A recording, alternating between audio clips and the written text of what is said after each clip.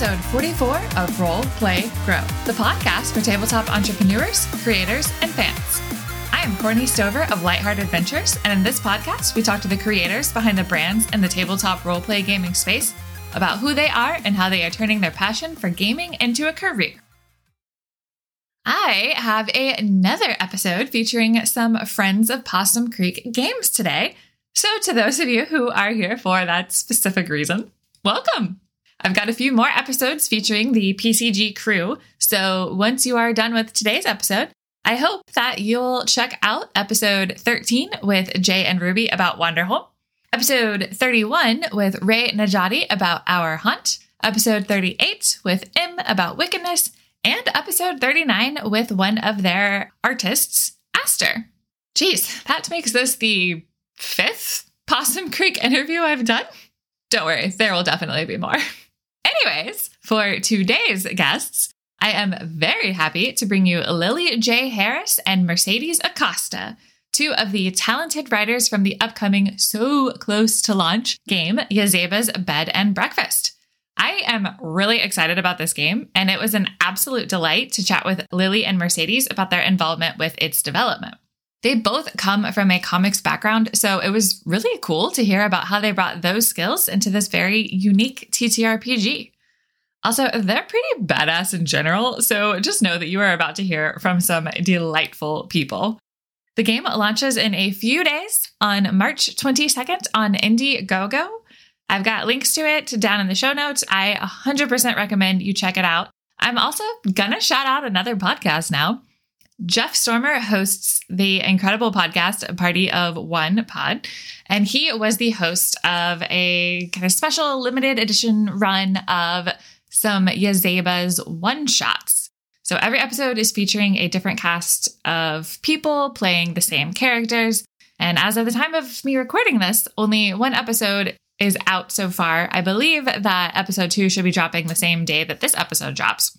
Y'all, they're short, but they are hysterical and amazing, and they help you get a really good feel for how this game is going to go. I'm just obviously a fan of Possum Creek and Jay and Ruby and all that they're doing with their team. So I'm excited for this game, and I think y'all should check it out. And also, Jeff does an amazing job leading this group. So it's a good time. It's a really good time. Anyways, if this is your first time tuning into Role Play Grow, hello. This podcast is a part of Lightheart Adventures, which is a small company that I co-founded with my husband. We also do blogs, one-shots, and maps that you'll find over on our website, lightheartadventures.com. If you'd like to support the show, you can find me on Patreon at RolePlayGrow and Twitter at either KetraRPG or on the business account at LightheartADV. Another way you can support the show is by checking out our affiliate links, like the creator behind some of our favorite dice, Dice Envy. They offer gorgeous dice in a variety of materials, including wood, metal, stone, and resin. Go to lightheartadventures.com/our-favorite-trinkets to learn more about these dice and some more of our favorite things. That is all for now, so I hope you enjoy this conversation with Lily and Mercedes.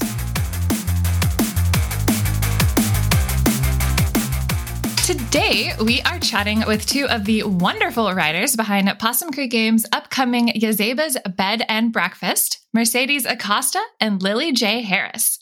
Hello, how are y'all doing today? I'm good. Doing well, thanks. Glad to hear it.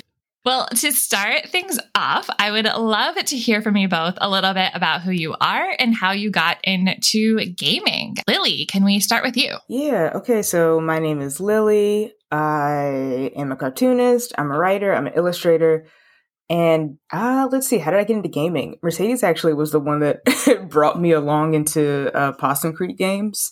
I hadn't really done anything in the TTRPG community before.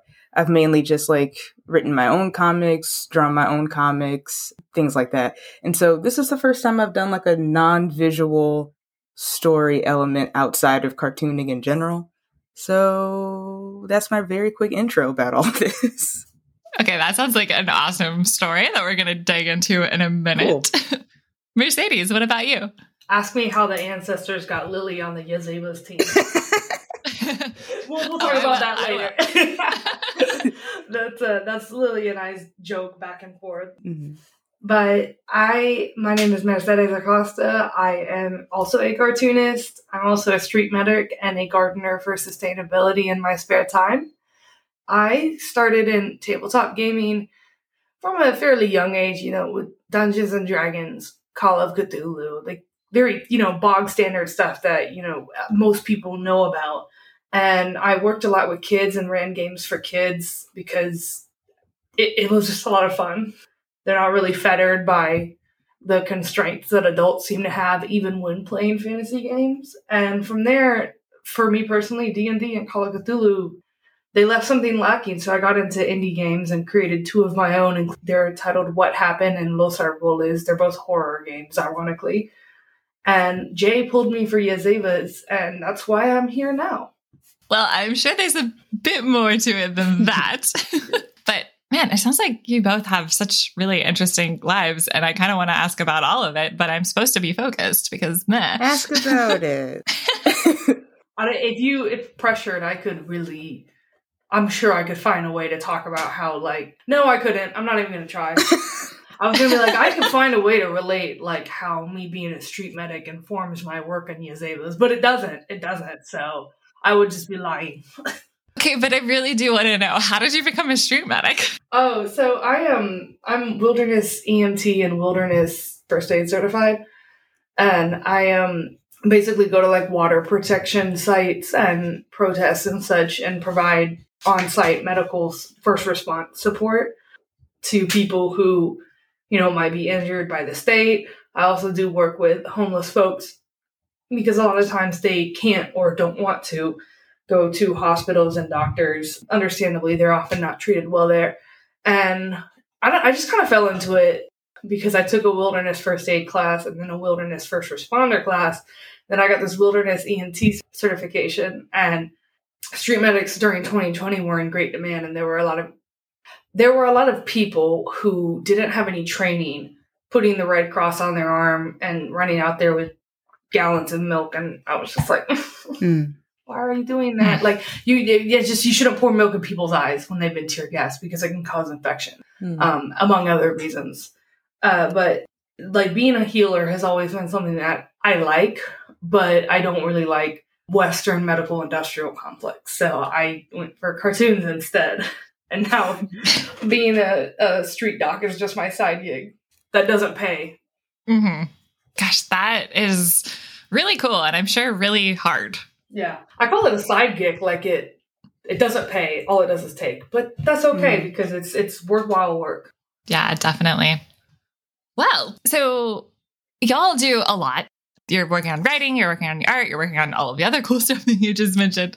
So how did it start? What was the transition from being a player of tabletop games into creating artwork and content for them? I will say, I'll jump in and say, I think what's been a really beneficial skill to have is years and years of prose role playing. I don't even know the terminology for it, but paragraph writing role play that I would do with writing partners, collaborative writing, I guess.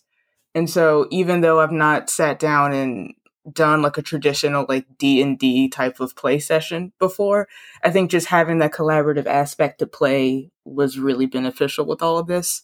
Yeah, and being able to bounce back and forth and share ideas and tweak certain things and get into the headspace of different characters, that was really good. Yeah, I agree with Lily. I think the fact that we're both cartoonists helps out too, because we are used to visualizing in our head to some degree the way a story is told. And in tabletop roleplay games, sometimes you have your little books and your figurines and stuff, but you still do a lot of the mental work of visualizing. And we were able to really write and design the game in a way that played to people's senses best, as opposed to just being okay, all the emotional labor is on you to tell the story. Yeah. When did you both get into being cartoonists? Ooh. Ooh, we got to go back. I mean, I have the technical answer, which is I went off to study cartooning in 2019. And then I have the more realistic answer, which is there is video footage of me at 4 years old drawing little baby things. And correcting my parents about like, no, this is a dog. Why can't you see it's a dog that I did, not a scribble?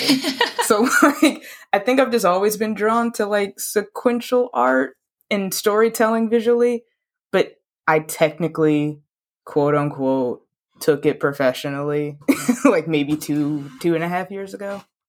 I read Calvin and Hobbes as a kid, and it was it was all over from there. I was like, I knew what I wanted to. Calvin and Hobbes, Hellboy, and basically any Mobius comic, or like the holy trinity of things that were like, I want to do this when I'm older. And I do have a graphic novel coming out in 2024. You better plug that. You better plug that. Yeah, Cabaret Macabre.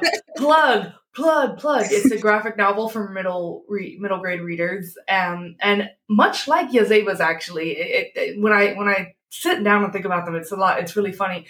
Both Yazeba's and Cabaret have these themes of found family and figuring out who you are and your place in the world and what you're doing and where you belong interwoven throughout them. And both have this like cast of kooky, wacky characters of all shapes and sizes and different backgrounds. And it's really cool how much they are like each other. And instead of a bed and breakfast, it's about a cabaret run by this weird old witch lady who has a bunch of like found family monster friends around her. But it was just, I was like, damn, I was thinking about it the other day. I was like, oh my God, these are both like found family finding personhood stories. This is my kryptonite.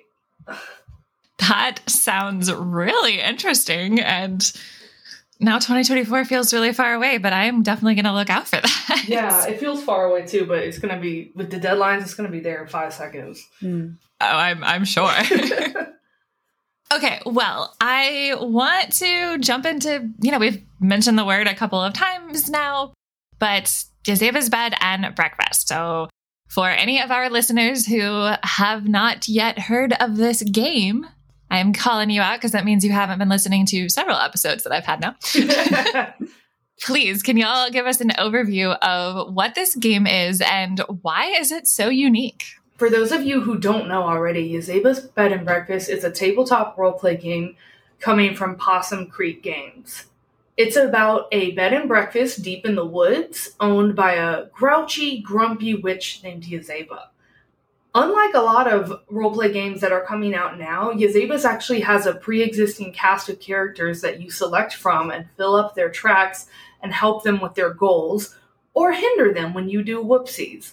There's characters like Amelie, who I'm particularly fond of, an overworked robotic housekeeper, Parrish, the cook, who happens to be a frog, or Yazeba herself, the titular witch in charge of the B&B, Sal, the porter who's just looking to enjoy life, and Gertrude, our sweet little teen runaway who lives on top of the dryer at the bed and breakfast. Themes like found family, finding personhood, discovering your place in the world, and discovering what you're meant to be and do, and coming to terms with changes in your life are all found throughout Yazeba's. And we're really excited to launch in March of 2022 on Indiegogo. Yes. So this episode is coming out on March 19th. And so the launch date for this Indiegogo is just in a couple of days. So yeah, there will definitely be a link to it in the show notes.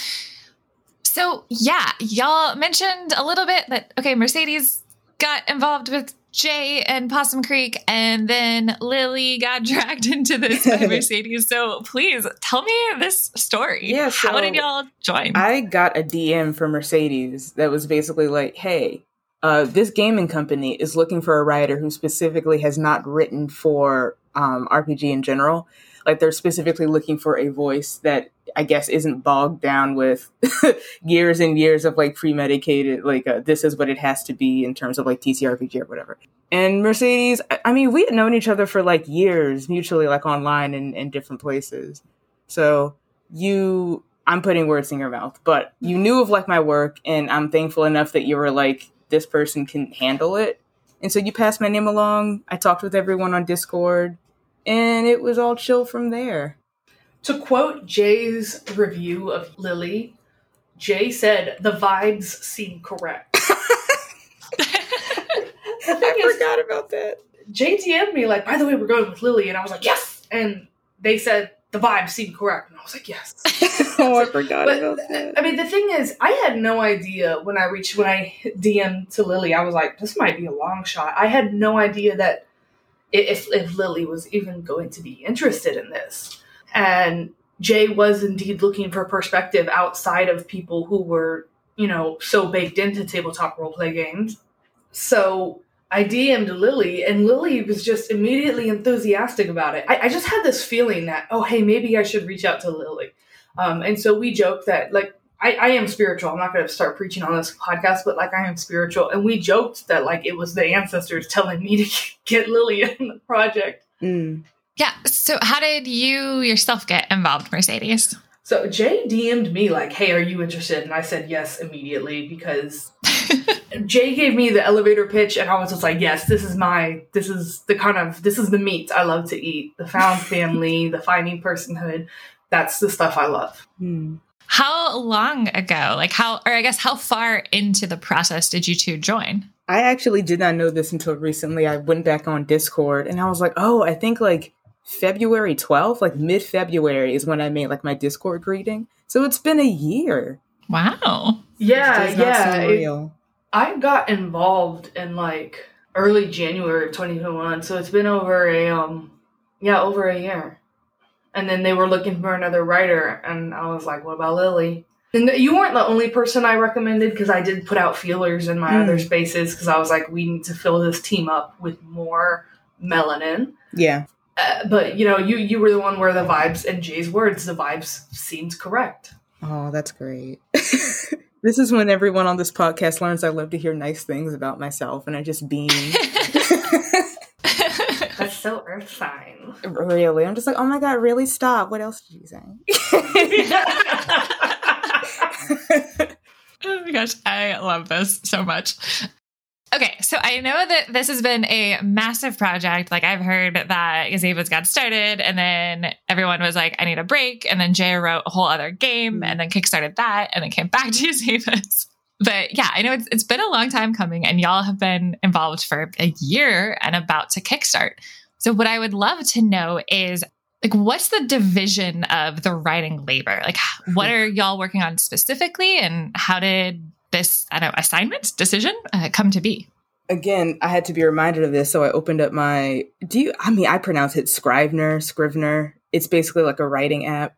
And I would say, like, the percentage of character writing to chapter writing was like 25% to 75%. The majority of what I feel like I did was specific chapter writing, which is like taking already the predetermined characters and like putting them in situations based on like the mood and everything.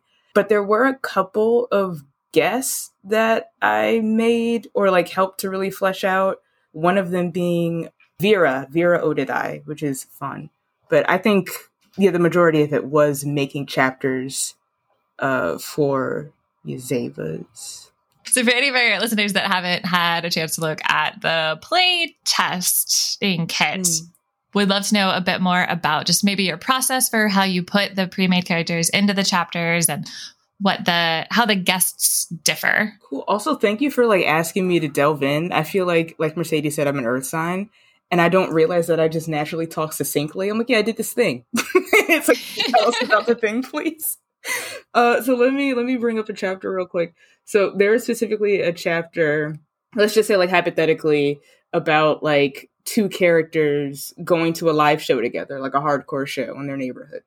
And so what has happened, at least what I've experienced, is maybe Jay or M brings like a theme or a topic, like, oh, like we want so-and-so to kind of like experience this or like have the players experience this. And they might suggest like a couple of characters in mind. And so Mercedes, I don't know if this is similar to you, but I would like pick 2 characters or so that I would want to have this interaction and then just write all of what happens. But the interesting thing about the chapter that differs from like my regular collaborative writing experience is that you are not meant to tie it up. Like it's purposely meant to stop so that the players can continue on. So you kind of leave off on an ellipses so that the players themselves can figure out what these characters do. Would you say that was like a challenge to leave it open-ended and not wrap it up? No, because a lot of my own work naturally leaves off on a cliffhanger. I think I personally find it harder writing to like have a definitive conclusion. So I was like, oh, this is great. This is how I wrote everything. Cool. I feel like we should plug. So Lily has a published. I knew it. I knew you were going to do this. Lily has a published graphic novel entitled Wilderness that explores themes of found family and trauma through a magical realism lens involving werewolves in a rural town. And it's so good. And reading that was one of the reasons why, like, I thought that Lily might be good for this project, because for me personally, there were times where it was actually hard for me to just leave off because I was like, oh, Amelie's journey of figuring out personhood, I want her to come out as binary and a girl. And we want players to come to that conclusion on their own. It's heavily implied by the fiction and late stage chapters that Amelie shows up in. But we want people to come to that conclusion on their own. Or the way someone's playing Amelie might come out as binary man or whatever. And I thought immediately when Jay explained to me how Yazeba's worked and the way that chapter and that the fiction and the chapters and then letting the true journey and the meat of a characterization happen in the player's experience, I was like, oh, Lily's going to eat this up. And they did. Thank you. Seriously. Also, Wilderness is a free PDF. It's on itch.io. That's it. That's the only plug that I'll give. Wait, where can we pay money for it? Fine. Can you pay money on itch.io too? You can. I mean, I think you can pledge like however much you want. Which is okay. good. As long as people could pay you. Yeah, and if you want like the actual physical copy, there are some floating around in comic shops, but reliably, I think there's only 8 more left on Radiator Comics. In like Miami, Florida, and like you can buy that online, Radiator Comics. But yeah, until I do a third print run, stares directly into the screen for the CIA agent listening to me to give me money, then it's just going to be a PDF for a while. Yeah, they might as well pay for the free entertainment. Okay, I am going to just completely sideline now. Lily, do you live in Miami? No, I have family in Miami, but no, I live in Maryland. Yeah. Okay. How did you get your comic in Miami? Oh, no. A store in Miami. That's a really good question. So Wilderness actually existed as like a mini comic prologue first. And so that prologue, I believe in like early 2021, MICE mini grant. I think MICE stands for like Massachusetts Independent Comics Expo. And so I got $100, which I was thankful for, which led me to print more of the prologue and send it off to people. But I think when you win a mini grant from MICE, you have the option of selling your comic that won into different like comics distributors, specifically Radiator. And so, yeah, I sold prologue through Radiator based on that. And then Big Kahuna of Wilderness came out and I was like, hey, Neil, who runs Radiator, would you like this? And then Neil's like, how did you get into my home? And also, yes. So it was really cool. It was really great. Neil is wonderful. Oh, that is super cool. Sorry for the sideline. I grew up in Florida. Not that I'm proud of that fact anymore, but oh, you're good. A state is a state. Like, ooh, connection. I don't want to hear any Florida slander. Okay, I hate it here. So you do live in Florida? I do. I live in Florida. I live in the shadow realm of Florida, like the Tampa Bay area. Okay. I grew up in Tallahassee. I was there for 19 years. I spent a lot of time in Tampa. I have family in Tampa. Yeah. Anyways. Yeah, actually, Mercedes, I would love to hear from you. Are you doing kind of similar work as Lily with the chapter writing and taking the predetermined characters, putting them in chapters, or are you working on a different part of it? So, yeah, I have dabbled into some of the game mechanics of Yazeba's. Most notably, I did all of there's a couple chapters I did all of the mechanics for, but I did all of the mechanics for The Witch's Old Hostel, which is a late stage chapter that is heartbreaking. We'll put it that way. It's probably one of the most emotionally charged chapters in the books. I don't know if that's arrogant to say that or not. No, I don't think so. It's pretty, because the implications behind Yazeba's bed and breakfast is that Yazeba made a deal with a fairy to create the bed and breakfast after her old hostel burned down and was destroyed in fire and fang. And she, in order to do this, to have a house in the woods where she would be safe forever, she sold her heart. And when we go to the Witch's Old Hostel in this chapter, it's basically walking through someone's heartbreak, and having to like gamify that was kind of hard because it was heartbreaking. And most people in the Yazeba's resident list are coded or explicitly trans. So it's kind of, as like a trans person writing that, I was kind of like, oh, because it's never explicitly stated, and it's just more more of an analogy than an actual thing, but it is coded that it was a hate crime that burned down her all-witch trans hostel. And for trans people everywhere, like knowing that, like, even if you have a house, it might not be safe if somebody knows who and what you are and takes issue with it. And so writing that chapter was really hard, and turning it into game mechanics that would hit emotionally was both hard and satisfying work. I do most of the chapters fictions, The Witch's Old Hostel, The Perfect Pumpkin, and a couple other chapters are the ones I did mechanics for. And we had it all organized in the Discord, so we were given a lot of freedom, like choose chapters that you want, come up with a concept for a chapter that you want. I think Lily came up with the Sal and Amelie start a band one. I think so. It's been so long, but I think that, yes. Yeah, I think you just said that. You were like, wouldn't it be cool if Sal and Amelie started a band? And we all responded, yes, yes, yes. And it's really cute because Sal's like, it might be fun. And Amelie's like, I don't know what the hell that is. F is for friends. Sal's like, F is for friends who do stuff together. And Amelie said, U is for understanding directives. Amazing. Hey, entrepreneurs. I love introducing you to new creators every episode, but I could really use your support. I would love to invite you to join our Patreon page, where you'll gain access to behind-the-scenes content, add your questions to upcoming interviews, and you could even receive a shout-out on our site in an upcoming episode. To learn more, go to lightheartadventures.com/RPG. And now, back to the show. Yeah, I would love to dig into your process a bit then on how you developed the mechanics for the hostel and the other ones that you mentioned. So I think it's been revealed, because I know Jay has talked about it pretty extensively on Twitter, but Yazeba's has a mechanic for each chapter. There are 4 different chapter moods: pensive, frantic, relaxed, and eerie. And each mood has a different set of rules that apply to it. So frantic, you have these chaos coins and you have to flip the coins. And if even one of them is tails, you're screwed. Not really you're screwed, but you have to do a whoopsie, which is, there are bingos and whoopsies, and bingos are quote unquote good moves and whoopsies are quote unquote bad moves. But they're not really good or bad, because either way it serves to develop the story, to develop the character, as you personally, the player, are building the character. And it allows you to fill up a track either way if you want to put it on the track. The Witch's Old Hostel is in the eerie mood. So it means that we have the deck of cards, and certain cards are omens.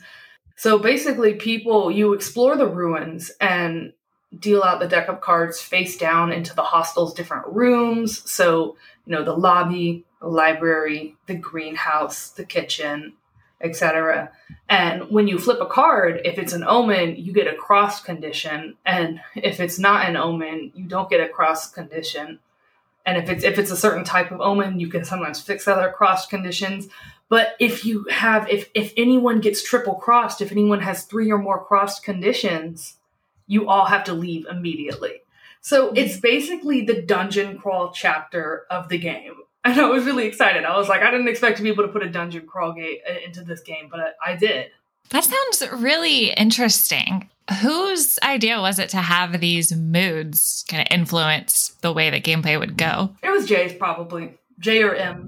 Okay. Mm-hmm. Fair enough. Yeah, because they're the two that started working on the game and then paused, put it aside to, I think, release Wanderhome, and then came back to it 10 times stronger than ever. Mm. Yeah. Is there anything that any kind of observations or challenges that you had in having to think of like this mood when you were developing the specific mechanics? So for this one, it was just because it is a late stage chapter, it's longer because the earlier chapters have shorter fiction snippets in front of them.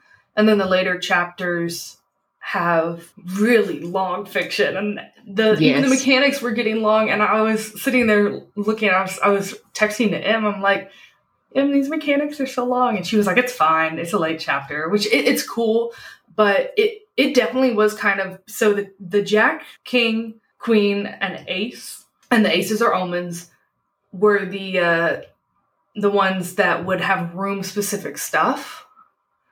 And then there were the rest of the decks would be the debris, and you would sift through the debris. And it was kind of hard after a while because it was like 6 rooms. I had to do 16 different prompts for each room. Mm. And after a while, it was, like I said, it was hard but satisfying work. But I really got into my head thinking about this. Like, this is where a bunch of cool trans witches lived and were saved before they were violently attacked by monsters. And it's heavily implied that many of these people died in this attack. And it started being kind of hard after a while, if I'm being honest. Like, just knowing that, like, and as someone who has been visibly trans, has been visibly gender nonconforming, knowing that, like, your safety hinges on whether or not someone is willing to make their problem with you your problem, it was kind of hard. And I want to read out an example one. Hopefully this isn't too exclusive for Jay, because she wanted me to limit exclusive content to the Possum Creek's Patreon Discord. But one, the King of Hearts in the study. One of the prompts reads for the King of Hearts, an old wheelchair sits on its side, one wheel full of bent spokes, and a handle completely broken. The seat sags, and the lovingly painted front wheels are chipped. You see glyphs and sigils all along it. How is it enchanted? And then the next card is the Ace of Hearts, and it actually has the same prompt, a little bit different. An old wheelchair sits on its side, one wheel full of bent spokes, and a handle completely broken. The seat sags, and the lovingly painted front wheels are chipped. The cloth backing of the chair is stained dark. Whoever revealed this card places it on their character sheet. And that's across condition. And I had this whole spreadsheet of notes that will never make its way into the book of, like, what did the King of Hearts represent? What did the Ace of Spades represent? Like, the King of Clubs represented a necromancer witch. The King of Hearts represented an elderly witch. And, like, the elderly witch died in the study. And the necromancer died in the kitchen. And blah, blah, blah. And, like, all this, like, really sad backstory that is just ever so slightly hinted at in what's going to make it into the book. I don't know if anyone is ready for the emotional roller coaster this game is going to be. Yeah, it's like, oh, a birthday for Gertrude. That's so cute. That's so sweet. Oh, haha, Amelie and Sal start a band. Oh, haha, let's go walk through someone's heartbreak. Yeah, definitely. Let's go walk through the remains of what is basically an analogy for a hate crime. Like, it was so... And to me, that's one of the things that's cool about Yazeba's, is it's not limiting itself to just the twee and the funny and the hee ha, this is so cute. There are, especially a lot of the pensive and a lot of the eerie chapters have a lot of thought-provoking gameplay baked into them. Yeah. So a question for both of you, and I guess I'll start with Lily first, but we've talked a bit about your individual contributions and kind of how you've taken things and fleshed them out and really built them into what sounds like amazing content. But with this being a team writing project, what has kind of the process been for all of it? Like, I mean, you can answer this in whatever way I guess makes the most sense to you, but from when you came into what you've been working on through playtesting, through just before this launch, like, what has it been like to work on this team, and what kind of steps have you taken along the way? Yeah, like I said in the beginning, it really harkens back for me to collaborative writing. And so I would finish a chapter and then I would place it in the doc. I let everyone on Discord know, like, hey, the chapter's up, get some eyes on it. Let me know what you think. And of course, there's like constructive feedback and everything. But typically it's just filled with excitement, like, oh, this looks great. And like everyone being really excited about it. So yeah, it never for me felt like I was creating in a vacuum. It always felt like at a moment's notice, even if it was unfinished, I could drop a prompt I was working on halfway through and get some insight onto it. So it was a lot of fun. No, that sounds really cool and like really, I don't know, such a unique experience with that you do get to be so collaborative. Mm-hmm. Yeah, and also like I think a lot of, and Mercedes knows, like so much of cartooning and comics making is just like being in some kind of like Phantom of the Opera-esque hunch over an organ, like nobody disturb me or look at me. And so it just felt so good to be able to be creative and have like immediate feedback and like share with everyone. Like even now, like Mercedes and I, like outside of writing, just like for fun and leisure, just like send fan art of the characters to each other and just giggle in our respective homes. I do something really horrible of like Amelie's like cleaning and Sal's in the background and she's playing Enya, which is one of my go-to. Enya and Whitney Houston are like my two go-to musical artists for while I'm cleaning.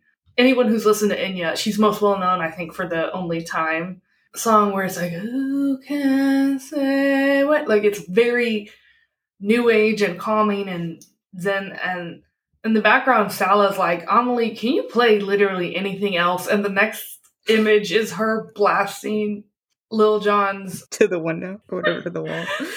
like to the window, to the wall, and like blasting it so loud that it's shaking the windows and her and Sal and everybody else. And I was like passive aggressively like, okay, I can play anything else.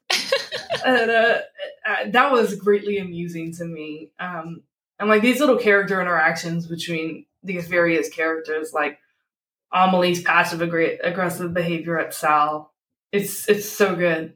And I think that's the mark of like how powerful these pre-created characters are. Because I know I've had characters that I've created for campaigns and I was like, I don't care about this person. And now I'm like, I would kill and die for this little teen runaway Gertrude or this overworked robot. Amazing. Yeah, Mercedes, how has the kind of team writing development process been for you? Is anything different about how you tackle your processes? It's been similar to what Lily described.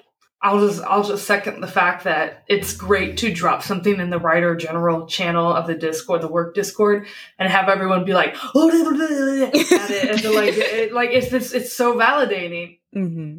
How has the play testing process been for you? Have y'all been really involved in it? Has it changed anything specific to what y'all had written yourselves? I've been watching on the periphery. I've not like actually participated in play yet, but I've seen a couple of them on Twitch specifically. And I don't know, like I was already like, this is a fully realized concept. I love these characters. I'm very proud of this. But being able to see people outside of the team play it, I was like, oh, this is real. This is a real thing. Right. It was really, really beautiful. And like I said, I didn't like come from really like a strict TTRPG background. And so I hadn't really seen anyone play a game with that much mirth before, is like the best way I can say it. The experiences I've had was very, very short, but I would just like sit in on a friend who was playing like a 3-hour campaign of D&D. And I was like, everyone here is really serious about this. It's really look very pensive. But no, it's there was something so jovial about it. Like, granted, it was like a very lighthearted chapter. I think it was a birthday for Gertrude. But yeah, it's just everyone immediately got into character, and it was really wonderful to be able to see. Yeah, I'm going to say something. I usually hate listening to actual plays, and I'm not going to name the show because I don't feel like being doxxed by 18-year-olds on Twitter. But there's like an actual play show that everyone just goes gaga over. And I watched 2 episodes with my roommates when I lived in Georgia. And I was like, damn, bitch, y'all live like this? That was my literal reaction. Like, y'all watch this? Yeah. Y'all find enjoyment for this? And so I remember when hearing that, like, people were linking the actual play from Carrion Comfort Studios. Mm-hmm. I was like, Christ, I don't want to listen to this. I don't want to listen to no actual play. And then I started listening to it, and I couldn't stop. I was like, yes, yes, yes. And I think part of it was the fact, obviously, that this is something that I helped create. So there was that joy in seeing other people take joy in it, but also I just think Yazeba's really lends itself well to a much more jovial play session than like really heavy system. Yazeba's is pretty crunchy in my opinion. My idea of no crunch is like you have one mechanic and that's it, and you better stop. And D&D, which has like 37 different types of dice and blee blah blue, is so heavy that I can see why people are intimidated by it. And that's another thing that Jay has been championing about Yazeba's that I really love, is that it's easy to sit down and get a game started in like 10 minutes or less. And that's one of the things too that I think makes it so accessible and easy to people. I am a part of the playtester server. Basically what I've just done is I don't look at most of the other parts of the server just because I'm in so many work servers right now, but I do look through the feedback section. And if I see feedback that has an actionable response, like someone might say, oh, I was unsure where to put this guest. And I'm like, okay, let's recommend certain guests for certain chapters because, like, you know, Rag and Bones in a pensive chapter is kind of weird. Although late stage chapters, I'm sure people could make it work. But in the beginning, when people aren't as familiar with the game, they might need help. Like, oh, should I play Rag and Bones for this pensive chapter, or should I play a Gate Adventuring who has a much better moveset and personality suited to a pensive chapter? But other than that, I haven't really been as involved in the playtest, but I will say that like I listened to that thing this morning while I was cleaning the house and I was going crazy. And thank you for like actually name dropping who that was, because that was the exact Twitch stream I was watching. It was amazing. Yeah, I watched it and I was like, I don't want to watch an actual play. I don't like watching actual plays. It's like, no, I just don't like watching D&D actual plays because they're boring. In my humble opinion, if you like D&D actual plays, that's fine. I'm not going to kick down your door and call you a casual or whatever. I'll just say on my personal opinion on actual plays is that it just took me a very long time to find ones that I liked. I used to be like, no, I hate them. Sorry for anyone listening. I don't hate them in general anymore. I just used to. And then I realized like, no, I guess I just hadn't found my style yet. And now I've got a couple, but even still, it's only a couple that I keep up with regularly. So I get it. They're not for everyone. And even then, like, you may only like a couple, and that's fine. You may like none. That's also cool. There's a lot of other things happening in this industry. But no, I mean, that's awesome that y'all both were able to find one of your game that you liked. So that's super fun. Yeah, so I want to have a time now to explore some questions that I actually like to ask in every interview, which y'all have been working on this game, working with this team for a little over a year now. And I would love to know what has been the most challenging part. Oh, that's a good question. We're just blanket silence. Oh, man. It was super easy because we're awesome. Can I say, like, honestly, that sounds like a joke. And again, this is not coming from an egotistical place, but like, as people who have made comics, just writing, kind of great. Like, I think, Mercedes, when you offered this up, when was this? It had to have been right before I ended thesis year. So I was like just wrapping up Wilderness, and I was like, oh, I can just like make a story and I don't have to draw it or thumb it or ink it. I can just like write and that's it. I could do that. I don't know if many people listening understand that comics is an incredibly physical labor. It's especially if you write and draw the comics. Comics is an incredibly physical labor. There's a lot of renditions. There's a lot of people underestimate just how long it takes to draw a comic. And so just being able to write was actually, it was kind of like, oh, it was such a relief. I'm opening our Twitter DM so I can call you out right now. But yeah, this was in January 30th of 2021. And you said between you, me, and God that you had been thinking about having one foot out of the door from comics. Read me. While. Yeah. Well, branching into writing solely would be like, you were wondering how that would be. I stand by that. I stand by that a year later. It was funny because it's like, I was gonna reach out to you and I was like, well, I don't know if Lily would be interested in this. And I was like, let me do it just in case. I got a feeling that they might like this. Mm-hmm. And I was correct. The feeling was correct. You were, yeah. Jay hired him, and it has been like, everything has been so wonderful since then. Yes. So Jay, Lily, and I like to joke that Jay allows my ancestors to make financial and business decisions for her. I think for me, one of the things that was a little difficult a couple times, and this is just more because I get confused super easily when it comes to mechanics, is just remembering mechanics from different chapters. Because I was sitting there trying to write the mechanics for Perfect Pumpkin, and I was like, what the hell is all this? Like, I got it, and I had to like constantly check against other ones. But other than that, it was really fun being provided with a template of existing characters and being able to build on them and really refine them has just been, it's been fun. So it has been work, but it's fun work. Yeah. The little anti-capitalist in me like doesn't like saying that. That's real. I think if I had to think of a struggle or a thing that was like a struggle a little bit, it was to, like, I have a specific character, or a couple of specific characters where it's just, I fit right in. I know how to write this character. This is great. But I guess a character like Yazeba's was a bit difficult for me. Like really getting into someone who was like crotchety for a reason, if that makes sense. It's like purposely crotchety was difficult. So I guess just like knowing that there are certain characters that I naturally gravitate to writing, like Hey Kid, I love boisterously obnoxious children, but having to temper certain ones like Parrish and everything like that, I guess just like getting into different character styles. All of the points that y'all just made make a lot of sense. And sorry to like throw out such a stumper.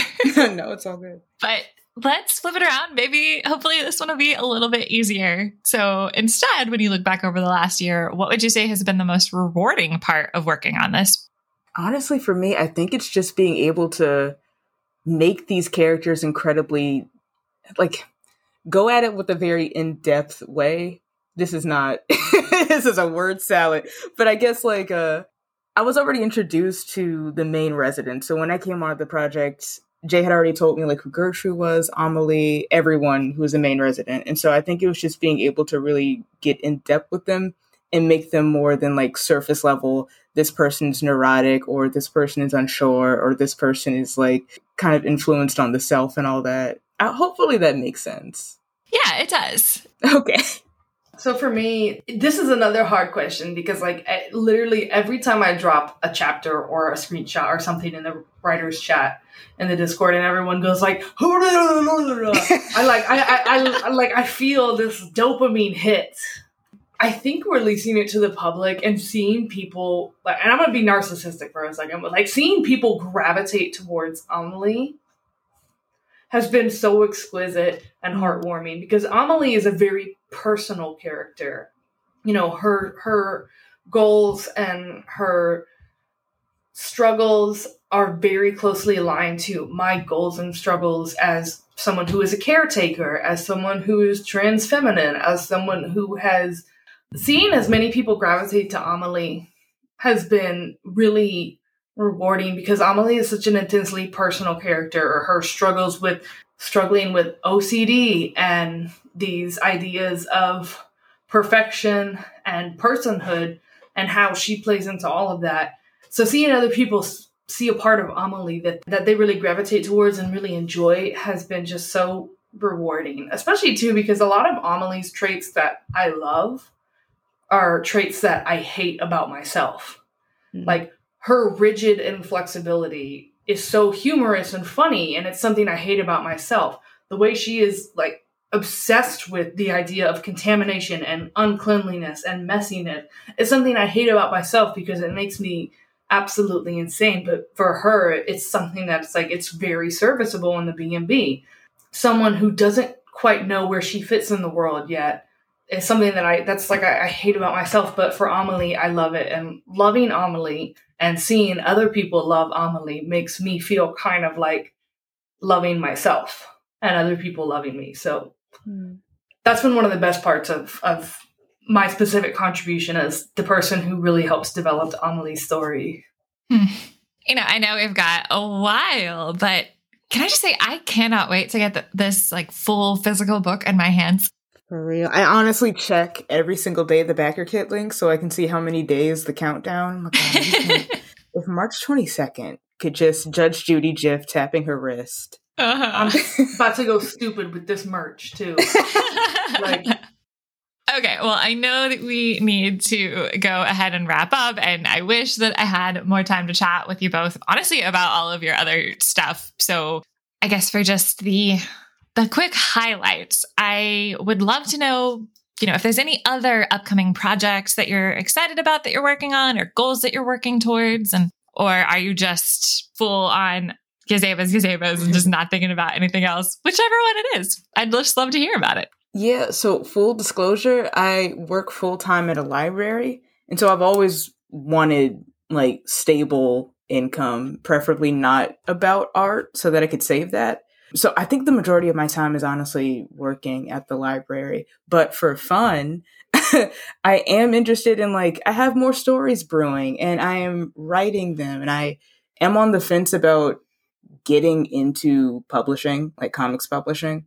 There are just a lot of horror stories around that I know from personally. But I am interested in writing more stories and making more, whether they be comics or not. So I've got some stuff happening for fun. Wilderness 2.0 win. Yes. I can't say anything on mic, but I've been working on pages. Yeah. I didn't want to pressure it because I don't want it to be something that you have to do, but I loved Wilderness, and if there was more to Wilderness, I will also love that. Thank you. I've been working on stuff on the slide, but it's probably happening. I can't say definitively what's going to happen, but it's something.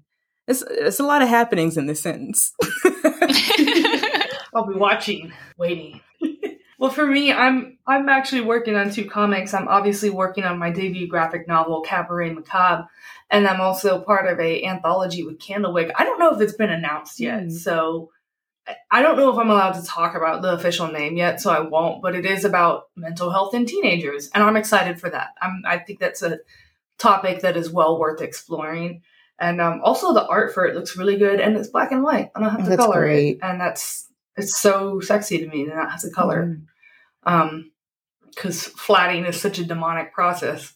Yeah, but Yazebas is the only game type thing I'm working on. I am actually working on, in my spare time, another horror tabletop game, because I have 2 existing horror tabletops, and it's called The Tape Ends There, and it's found footage tabletop horror.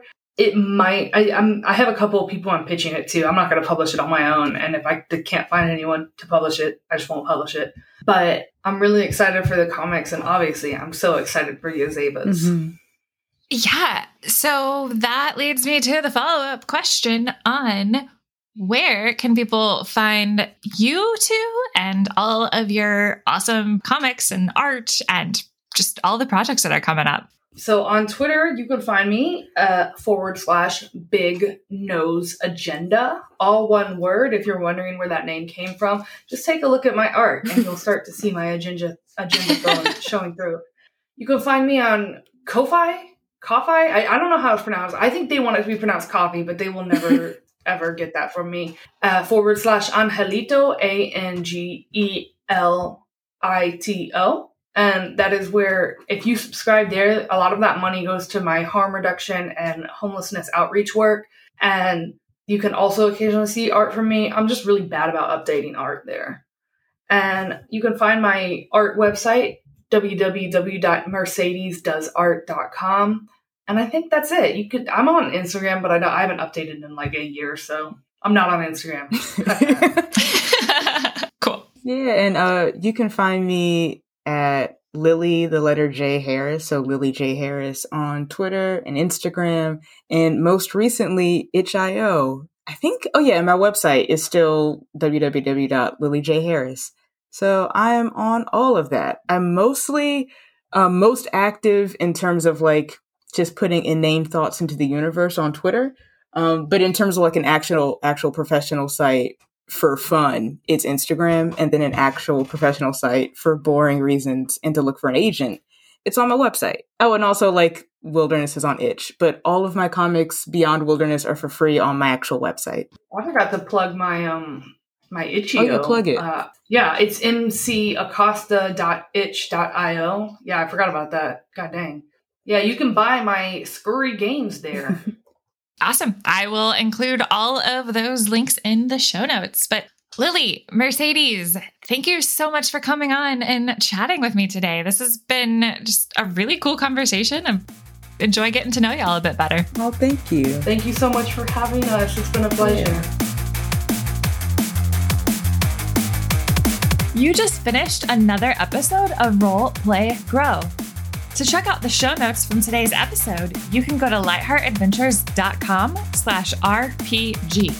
To keep up with every episode, please subscribe on your podcast player of choice. And if you're enjoying the show, I would absolutely love if you would leave me a review and share this episode with your friends.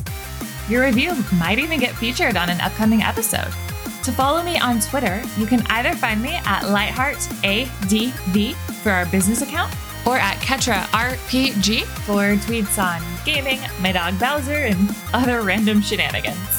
Thank you so much for listening, and I'll see you next time on Roll, Play, Grow.